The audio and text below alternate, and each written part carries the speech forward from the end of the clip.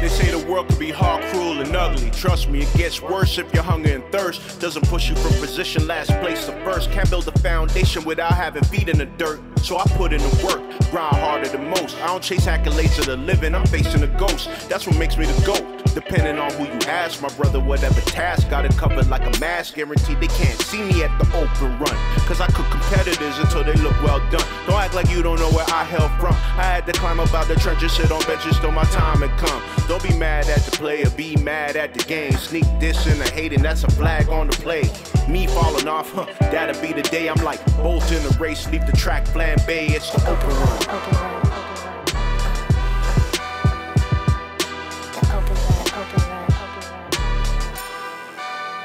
Sometimes when I'm doing speaking engagements, I make a reference to soul food versus fast food when I'm talking about rap music and hip-hop culture.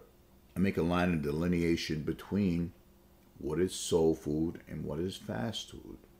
And this past weekend, even though this is a show about basketball and life, I can't help but be swept up in the storm that is the greatness of Deion Sanders and what he's doing to change not only the face of college football, but the business of college football, which is a whole nother story, probably on a whole nother podcast that I do at some point with someone else. But it's amazing, but I love that he's doing it. And when people are criticizing Deion Sanders, for whatever reason, some are obvious, some maybe not so obvious, but the criticism is there for him doing things in his way. You know, he is the head coach. He is someone who didn't go to a team that was 11-1 last year. He went to a team that was 1-11. And if the team was 1-11, part of that was not just talent. It's about the mentality around talent. He wanted to change the mentality. He took the job and was like, some of you guys won't be here next year. He kept it a buck. He didn't tiptoe around it. He didn't sugarcoat it. He told them what it was. He kept it a band, a whole band. Didn't play with them. I think a lot of people fail to realize when Deion says, I've been him, he's not lying. Easily a top 10 all-time greatest athlete who ever breathed air on this planet. Period. In high school, you name the sport, he was doing it. And he was one of the best at that sport. When he got to Florida State, best on offense, best on defense. He was what he was. Got in the NFL, became a mercenary. From a player movement standpoint, with free agency and everything else. Went with the Cowboys, went with the 49ers, built the house in Atlanta. This is my house. He's been him. He's been a superstar. The glare doesn't bother him. He's walking in different shoes right now, and some people, those shoes ain't their size. They can't fit that. His son, Shador, seems ready for that, but that's a whole nother conversation as well. But to see what he's doing, had me up 2:30, 3 o'clock in the morning watching college football in a double overtime game this past weekend. It made me think about people who are looking to change the game, because he's done that with the transfer portal, which he freely calls free agency, and it really is. The amount of overt disrespect to this man who's all of a sudden getting a lot of attention for a team that was 1-11 last year, but now it's about how he was raised, that he takes his glasses off and follow the conditioning and dictates of a world that didn't see him as a man in the first place. Had his mom in the locker room talking wild. I loved it. Hey, she was about that smoke. And if she don't smoke, she had the vape pen, word to J Electronica. But he's been him. His son's about to be him. Shout out to Shiloh, too, who played great. But about changing the game. Guys who changed the game. Guys like the Fab Five at Michigan. There's a thread in all of this as I'm saying this. And hopefully you'll be able to pick up on that. But those guys changed the game. They changed the way we saw the game. Now, those who are in the know actually know the University of Illinois were the first ones to rock from a stylistic standpoint. The year before them, the baggy shorts and all this other stuff. Shout out to Kendall Gill and Kenny Battle, Steve Bardo, those guys. A lot of Chicago guys. Marcus Liberty, who was in my class. But the credit went to the guys we saw the most, the Fab Five. One of the greatest recruiting classes in college basketball history. One of the most memorable teams in college basketball history, though they did not win a championship. In 2 years that those guys were all together, they went to the final twice. They lost twice. Once to Duke, once to North Carolina. In the famous timeout by the artist formerly known as Macy Edward, Christopher Webber III. He's clearly the most visible one of the group, but the guy who held it all together, the glue, despite the public falling out between Jalen Anthony Rose and Chris Webber, and the minimalization of Ray Jackson and Jimmy King, Juwan Howard, now the University of Michigan head basketball coach, was the one who held it together, and hopefully now we'll hold it together for him, as he just went through a heart procedure that will have him out for the next 6 to 12 weeks. Some people will say he's back in 4 to 6 weeks, but you cannot mess around with your health and the engine that helps you keep running, which is your heart, because once that goes, it's difficult. And I guess every year we get older, I think about times that I've interacted with Juwan, first in high school, when he was in high school, and then also again as adults. He was in the league by then in Chicago, hanging out with man Chauncey, sitting in the VIP with him and Antoine Walker and some of their friends. Yeah, that was a different night. It's a family show. I can't talk about that here, but get well soon, my brother. And always go blue all day, every day on the podcast. You know, just looking at people who do things the way they want to do them, to be who they really want to be. Deion's mother talked about being who he really was, raised him to be who he was, embrace being him. The Fab Five embraced being them, where they came from, and how they played. And the country did the same. Will the country embrace Dartmouth University's men's basketball team, looking to unionize? The Ivy League does not have scholarships, so they're trying to figure out a way to protect themselves and protect their investment in themselves. This was tried by another Ivy League level school, Northwestern, back in 2014. The football team tried it and led to some changes. I mean, with all the NIL rules and everything else, maybe they weren't around to see these things manifest, as you know, normally get 4 years at university, although I think Colorado State's kicker was like 31 years old. He's a professional student. He could be getting NIL for the rest of his life. Who knows? That said, the soul food is the effort. The soul food is in being who you really are, authentically yourself. Shouts out to Marshawn Lynch. I saw this funny thing that he did on some show where he was out with the Amish people. And he's like, you got some 32s on that thing? Yeah, he's wild. Authentically yourself. Be who you are. And recalling the first time I went to University of Massachusetts, Amherst, to teach my class, the first ever university accredited course on hip-hop culture. My lone advocate in the department, Dr. John Bracey, took me to a very fancy restaurant called KFC. And I thought he was going to impart some deep wisdom on me about how to teach a course that had never been taught before. All he said to me was, be you. It got you this far.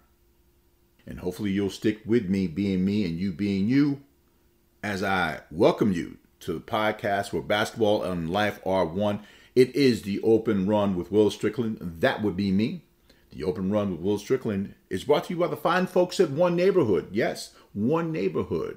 Make sure you check us out when we get our website developed and all together. I can be found across these rough interweb streets at W_Strickland and the number one on Twitter. Will Strickland and the number one on IG, and across all streaming platforms where podcasts can be found, but right now exclusively at Anchor.fm. Soul food means the truth.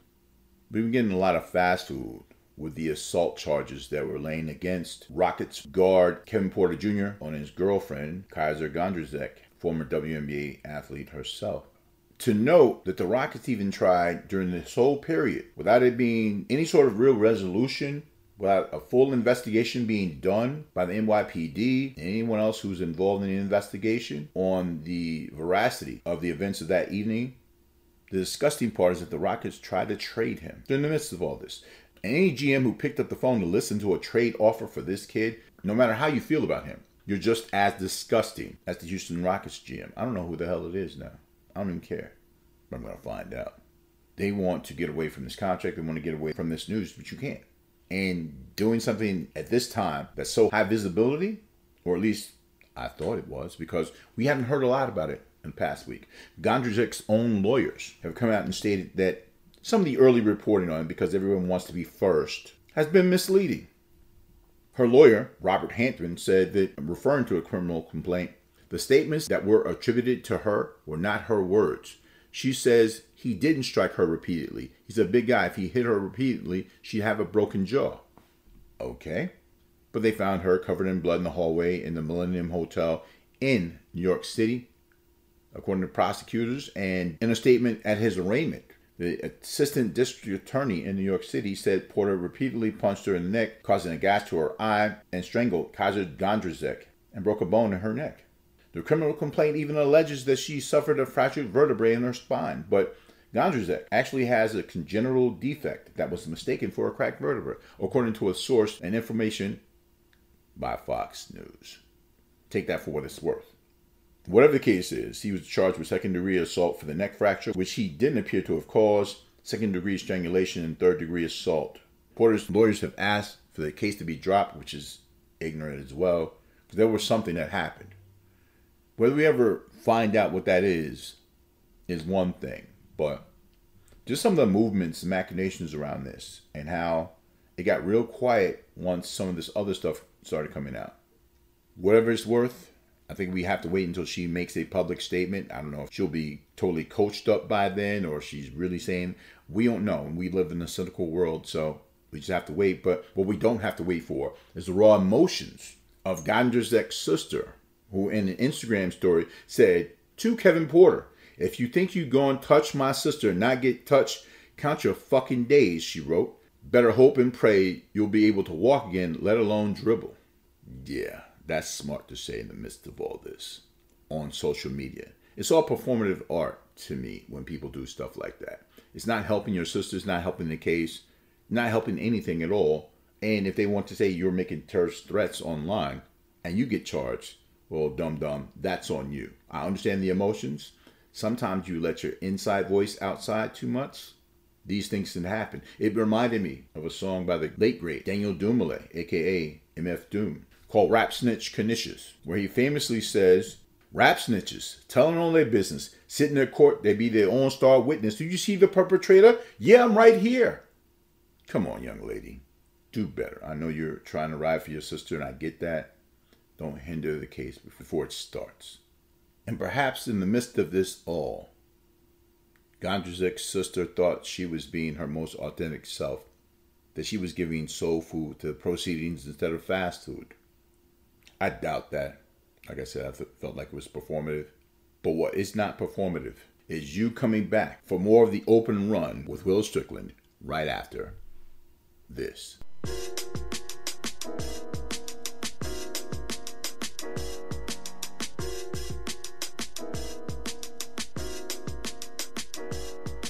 Back giving me more of what you've asked for. It's the open run with Will Strickland in conversation with you, the listener, and with myself because it's therapeutic and cathartic. I don't know how cathartic it is when we're talking about this online polling that I saw just recently, and it was definitely slanted to feel a certain way outside of a New York Liberty game right before the end of the season, if I'm not mistaken.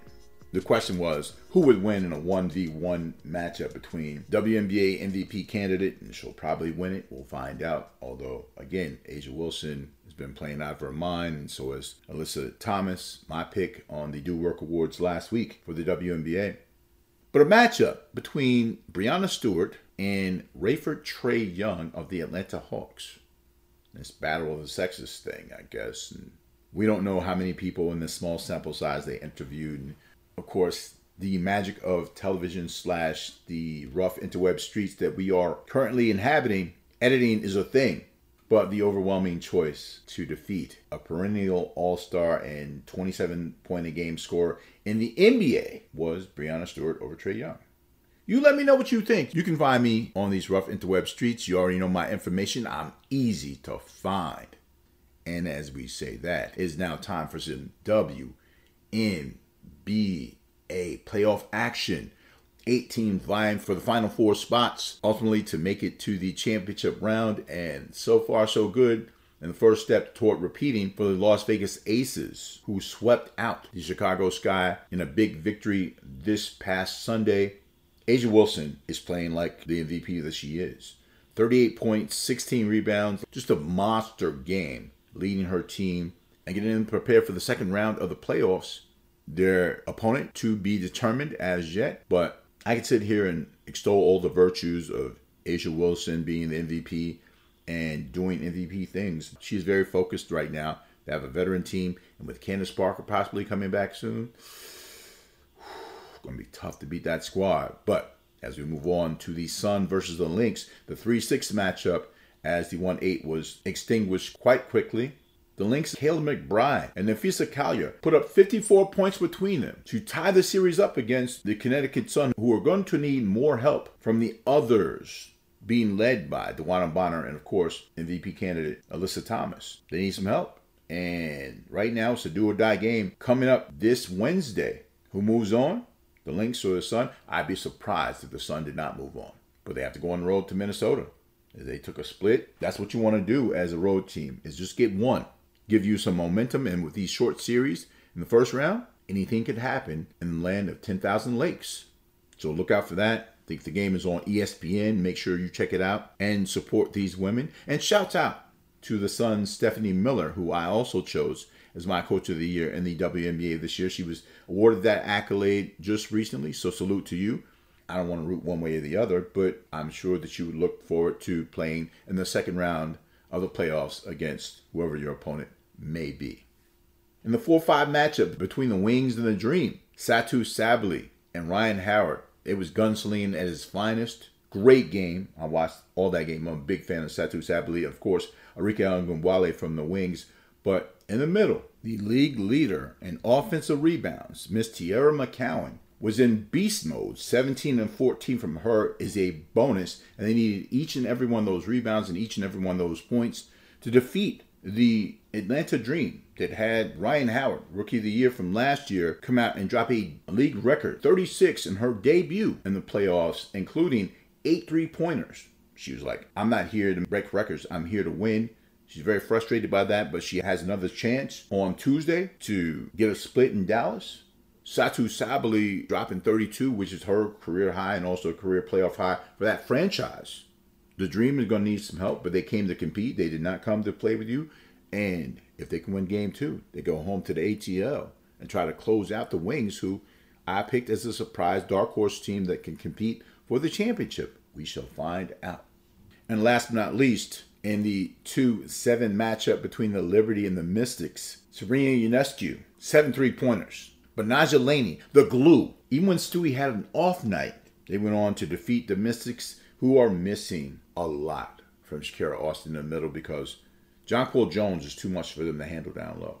Breanna Stewart, even though she was bottled up and there's good game planning by the Mystics, very good, very solid, eventually that talent's going to take over and you can't do anything about it. And they have their game 2 this Tuesday night. A lot of time in between games. I guess they're trying to get all that revenue, but a lot of time in between each one of these games in the WNBA, trying to extend the season, maybe aware of some programming situations where they don't want to really be competing with anything else. I get not playing on Monday night. I get that. Monday Night Football is back. But the NFL damn near owns every night of the week now, whether you're talking about Monday, Thursday, and Sunday. College football dominating Saturday night. I get why the schedule is like it is. So let me retract what I was saying. And wish all these women the absolute best because WNBA basketball is fantastic. And what is also fantastic is you, the listener, because I know you're going to come back for more of the Open Run with Will Strickland on the other side of this. I'll see you soon. We ain't got next. We got now.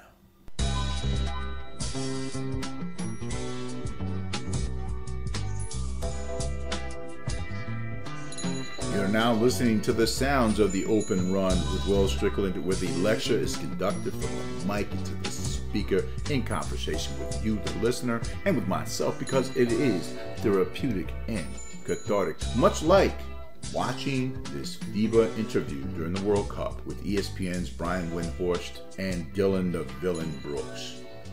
I don't know why it looked to me like an old wrestling promo with Mean Gene Okerlund and the Iron Sheik. I don't know if Mean Gene's still alive. I think he passed. Both of them passed. Matter of fact, blessed dead to both. And it's funny because the Iron Sheik used to call Mean Gene. He goes, Gene Mean, I want to talk to you, Gene Mean. And they went along with it. It worked. That little routine worked. But I thought it was a pretty good interview. And Dylan working into his villain role, it just felt a whole lot like that. And we'll get into the idea of a WWE superstar versus an NBA superstar a little bit later on the podcast. But the stars came out when the FIBA rankings showed up after the World Cup. And despite the loss, because what a lot of people don't realize is that the past 8 years are accounted for and victories you've had are accounted for within those rankings. I don't know how they decide that, but hey, I'm not judging and they ain't on trial. So even though Germany won the World Cup, they were not the number 1 team on the planet, according to FIBA. The number 1 team, word to American exceptionalism, The United States of America at number 1. The former number 1 team, Spain, is at number 2. Germany finds its way to number 3. Australia, which has slipped 1 spot to number 4. World Cup silver medalist. Serbia climbed 1 spot up to 5. And at number 6, Team Canada, making an impressive move toward the number 1 spot. Want to shout out the biggest climber in the rankings, for sure. Luol Deng in South Sudan, which was 63rd in the world, jumped up 32 spots to number 31. I anticipate that moving, as well as they are imbued with confidence now, moving forward toward Paris and the Olympics in 2024. And they'll be there, but somebody who I've noticed hadn't come up in a lot of the conversations about the new Redeemed team, the Avengers being formed with all these old guys on it. But Olympic Kawhi doesn't exist. Now, he was at the Colorado State-Colorado game this past weekend. People were making jokes about he can't even show up for his own home games. Ouch. But he was there, along with all the other celebrities, from Dwayne "The Rock" Johnson to Offset from Migos to Key Glock, who, if I had to name one of his songs, and this is not a knock against them, it's maybe a knock against myself, gun to head, I'd be dead. But apparently he's a celebrity, so be it. And of course, my man Percival, even though that's not his real name, Percy Robert Miller, a.k.a. Master P, in the house with his personal sweatshirt on. Everybody's a part of the wagon train that is the Colorado Buffalo football team. I love it. But are they on the same bandwagon for U.S. men's senior national basketball team? Well, some people are on that wave. I know that Austin Rivers put out his list of who he thought were 12 that were going to go over, or should go over, to play for the Olympics in Paris. But I was curious why Kawhi's name never comes up. For years they've been saying he was one of the best players in the league, arguably the best player in the league. I think that was more of a Max Kellerman, Screaming A. Smith thing, but I'll leave that be for now. But if there's no Olympic Kawhi, who is that person that kind of fits that mold in a way, but in a more vociferous? Obviously, if you say 2 words, it's more vociferous than Kawhi Leonard, but maybe the guy who is working out his birthday weekend at Drake's house, my man Jimmy Butler III. I think he'll be an Olympian because he has that mentality. They need a dog like that who can more than match the defensive intensity and just the intensity of a Dylan Brooks with more focus. It's not, again, not a knock against Dylan. There's just levels to this thing. So we see Jimmy Butler. You know who else hasn't played in the Olympics? Wardell Stephen Curry II. With all the accolades for the 4-time NBA champion and 2-time MVP, including the lone unanimous MVP in league history, now he got his finals MVP, could the Olympic gold medal be next in line for him? I believe it will be. The world has never seen a shooter like this. Shout out to Drazen Petrovic. But this guy's something different altogether. Bless the dead, but this guy's something different altogether. So if you had to pick your Olympic 12 and your starting 5, who would they be? Again, you know where to find me on these rough interweb streets. Hit me up. Let me know what you think. But I'm going to drop mine. Of course, off top, the hashtag he who shan't be named. Kevin Wayne Durant, Wardell Stephen Curry II, Devin Armani Booker, Anthony Marshawn Davis Jr., Idris Adebayo, Jimmy Butler III, Jason Christopher Tatum Sr. And then I gave a nod to the 2 guys who came out and played, I believe, the best on that team. There's no knock against Austin Reeves either, but Anthony Edwards and Mikal Bridges should have an opportunity, even with Jaren Jackson Jr. as a backup, as a third center, play on that team, because he cannot start for the championship team. And you're going to have Draymond Jamal Green Sr. there on that squad as well. Okay. You have a bunch of flexibility with the lineup. You definitely have offense. You have defensive intensity on the perimeter. You're going to have size. I think it's a pretty good squad. If you have one you think is better, let me know. What's the key to all this is a young man who could claim Cameroonian nationality, French nationality, and of course, as a newly minted U.S. citizen, be on Team USA. And that will be Joel Hansen B., the Colonel's son. He's the key to a lot of this stuff, in my opinion. If he signs on to play, he definitely doesn't want to go to France. They have enough size, and I don't think that's going to help them. Does he want to represent Cameroon? He could, but I don't even know where they rank in the FIBA rankings at all, if they have enough players to make that happen. So the logical move for Joel Embiid, the MVP, the reigning and defending MVP of the NBA, is to enhance his star even more by going over and winning a gold medal after his MVP season, as he makes the trek toward the NBA Finals this year with or without James Edward Harden Jr. We shall find out. But even without him, Who would be my starting five? This was difficult. I had to think about how I want this lineup to look. Will we get enough defensive intensity? We'll have shooting, and these guys will defend. But up top, Wardell, Steph, and Curry. You have to have that weapon on the court. Jeremiah said something that's great, and I'm going to talk about that a little bit later as well, but about Steph. And I think it's important to note the difference. But Steph at the 1, Jason Tatum at the 2, Kevin Wayne Durant at the 3, the hashtag at the 4, and Idris Adebayo, Bam Adebayo at the 5. Now, some might say, well, why not AD? Or why not Butler? And that may end up happening. Maybe I take Butler and put him next to Steph and let Tatum and AD come in that second unit with Booker. I think they need another point guard, maybe someone like De'Aaron Fox, but that would take either Bridges or Edwards off that team. And these guys have earned at least a chance to be a part of that because of their play during the World Cup. But let me know what you think, because I know that this team is going to go out and show the difference between, and let you know there are levels. For people who are sitting around talking about, well, it's not 1992 anymore. Some of you weren't even around in 1992. Stop watching videos all day. I understand YouTube is here, but I watched and I was there. Of course it was different. The world was much bigger for basketball then. When I say bigger, I mean that you didn't have 24 hours, 7 days a week sports coverage. You didn't have access to these athletes. So they become more human to you because you can talk to them on social media. These guys were megastars in a time where access to those megastars, before the internet, which came along in 1994. Imagine by the time you got some degree of full saturations, maybe 5-6 years later, a lot of those guys were retired, or retired at least 2 other times before they retired one last time. Sorry, St. Michael Jeffrey of Wilmington. Not knock against you. I've been knocking a lot in this quarter. What I won't knock is you understanding that's not how we start. It's how we finish. And we're going to finish strong on the open run with Will Strickland.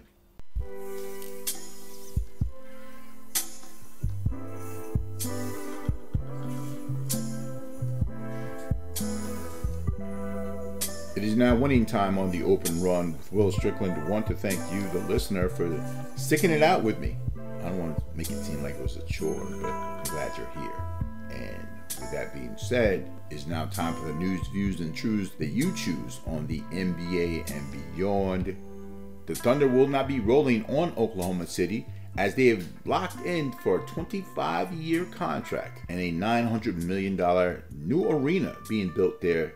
So congratulations to you. I don't think that Shai Gilgeous-Alexander and Josh Giddey and those guys will be there.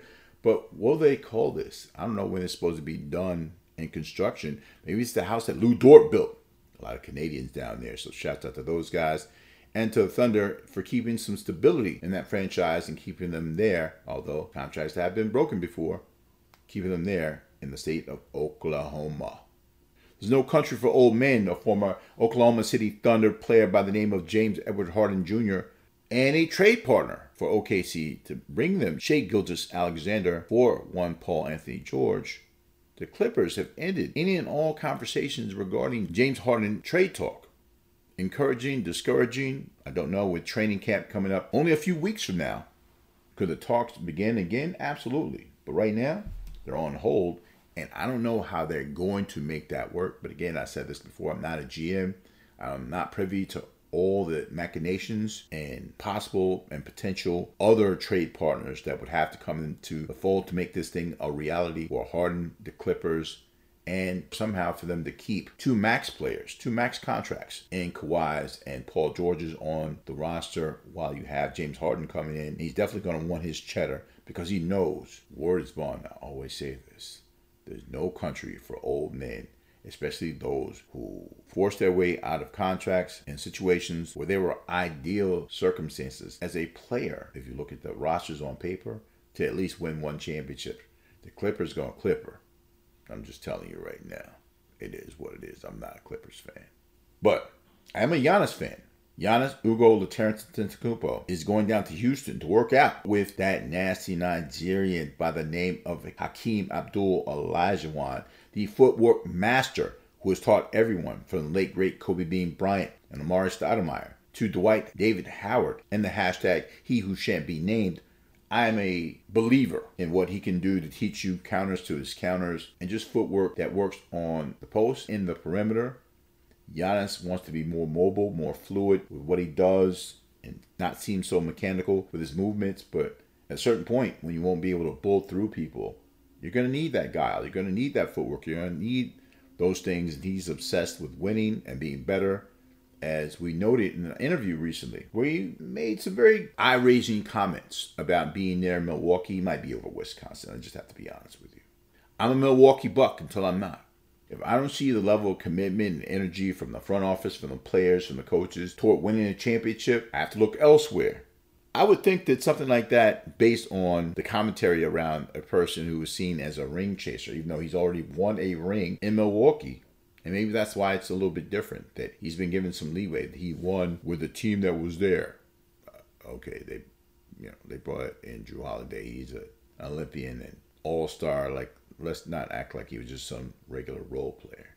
Chris Middleton, you could say that. He's the multiple-time all-star guy who pulled himself out of the G League and made it happen. Can't knock that. Brook Lopez, still the leading scorer in New Jersey Brooklyn Nets history. Not Julius Winfield Irving II, not Jason Kidd, not even Kevin Wayne Durant, but Brook Lopez. I don't know his middle name. I'm going to find out. So they have a squad. But Giannis' statements with years left on his contract are very interesting. You have a new head coach there. I mean, you're going to put him on the hot seat before he gets started? Going to hamstring him with this comment? What about the teammates? His teammates? Bobby Portis, who just came off of a World Cup experience, will never have to buy another drink in Milwaukee ever because of his performance in the finals in 2021. What is Giannis really saying? And if he's making this statement like this, I have a question myself, and this is a Charles Barkley question maybe. Where in the hell will Thanasis go? Because he's never going to get any shine if he stays in Milwaukee and Giannis leaves. So I guess it might be a package deal. Because they're not like the Morris brothers who will find a job somewhere in the league as they approach their mid-30s now as well.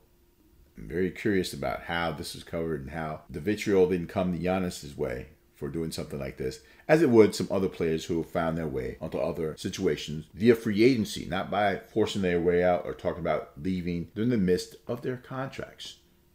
What's going to be forced on you, whether you like it or not, is this new in-season tournament. It's all about the money. You must have the money, but it also makes the early part of the season more competitive for players because it offers some incentive to play hard from the very beginning and hard throughout the middle of the season when it gets tough.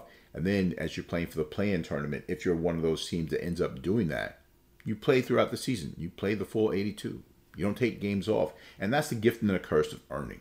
When I grew up, I didn't have anything. Growing up, doing what I did with my life and my career, was able to do some things that would prevent my progeny from having to go through what I went through. But the gift and the curse of giving them those things and making sure that those things were provided, it created this thing. I say that convenience sometimes can be a crutch because it takes the hustle gene out of you. It takes the desire gene out of you to do anything above and beyond. And so maybe the NBA, as Adam Silver said, we had to address it because we let some things slide.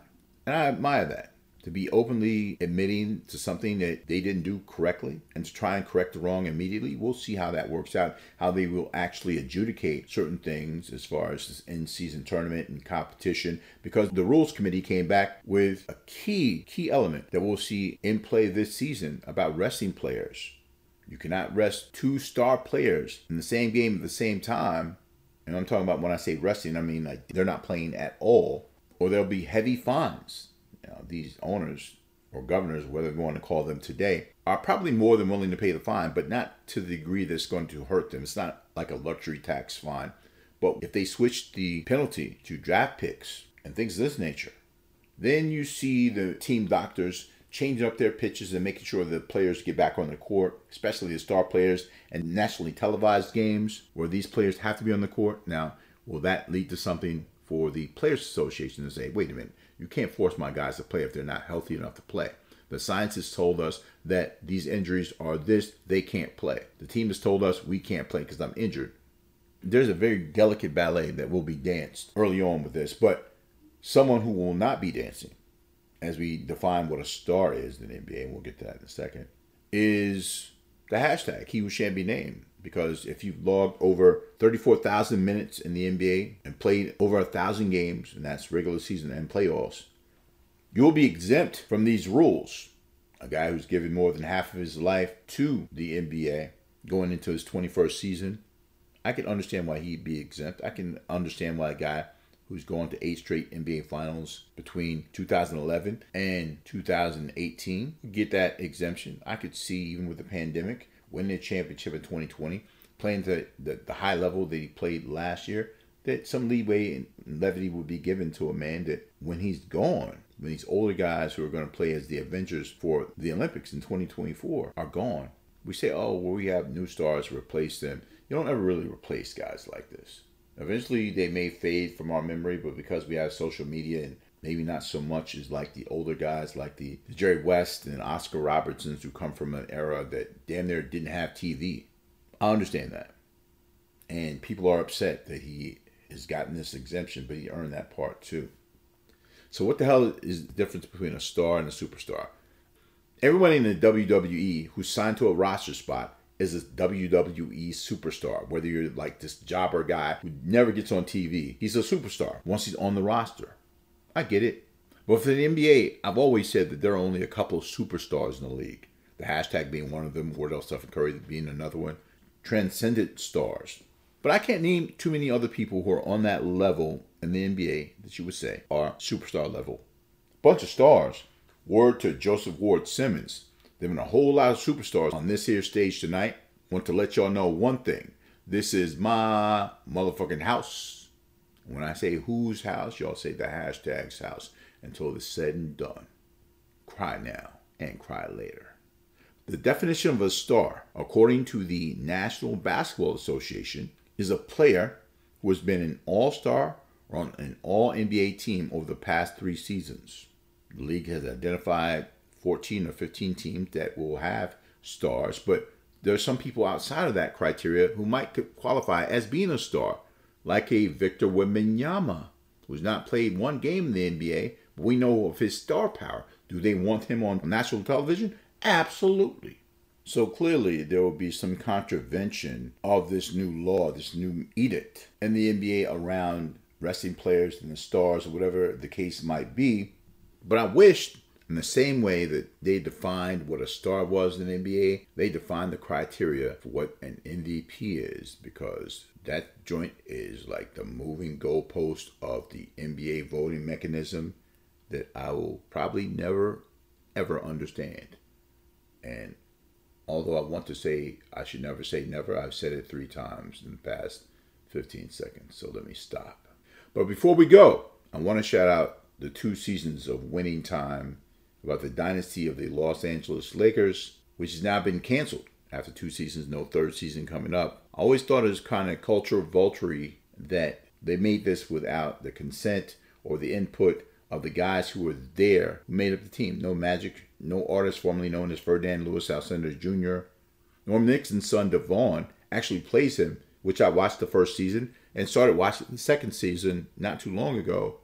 But in Winning Time was where I got the phrase when I was talking about it at the beginning of the 4th quarter. I got it from Magic Johnson, who I met for the first time in New York City playing in a celebrity charity basketball tournament where he dominated the game, barely shooting, and just guarding him like he was a tank. This was in the late 90s. And I recall taking a photo with him, and at the time I was like 6'5", 220, 225. And I looked like a little kid next to Magic.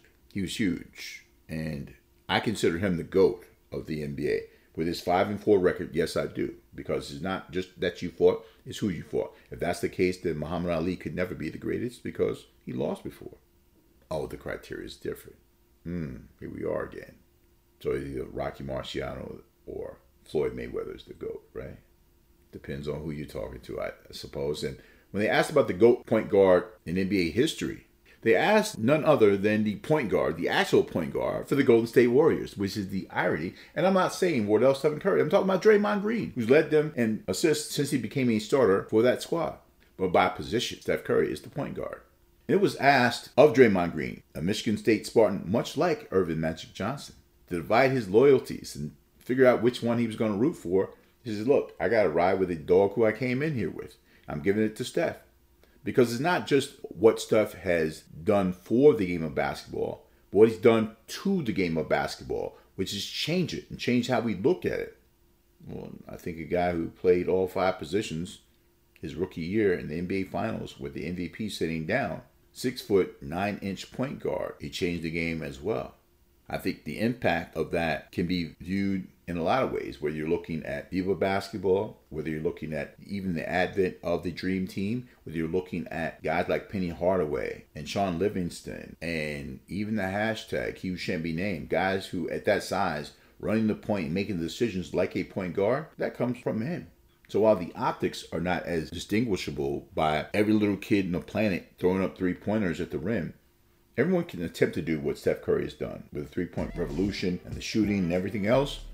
But not everyone can have the best porn name in basketball history and actually be the GOAT of the league, because it's not just that you fought, it's who you fought, and he fought some of the greatest teams in league history. So, Draymond, I understand your pick, but I'm going with the GOAT, Magic Johnson, and hopefully you're going with the GOAT and coming back next week. So do remember, until then, do what's popular with the population, make sure you don't get beat off the dribble, and keep listening to The Open Run with Will Strickland. Rich Kid, my mellow, my man, do what you do when you do it. Easy.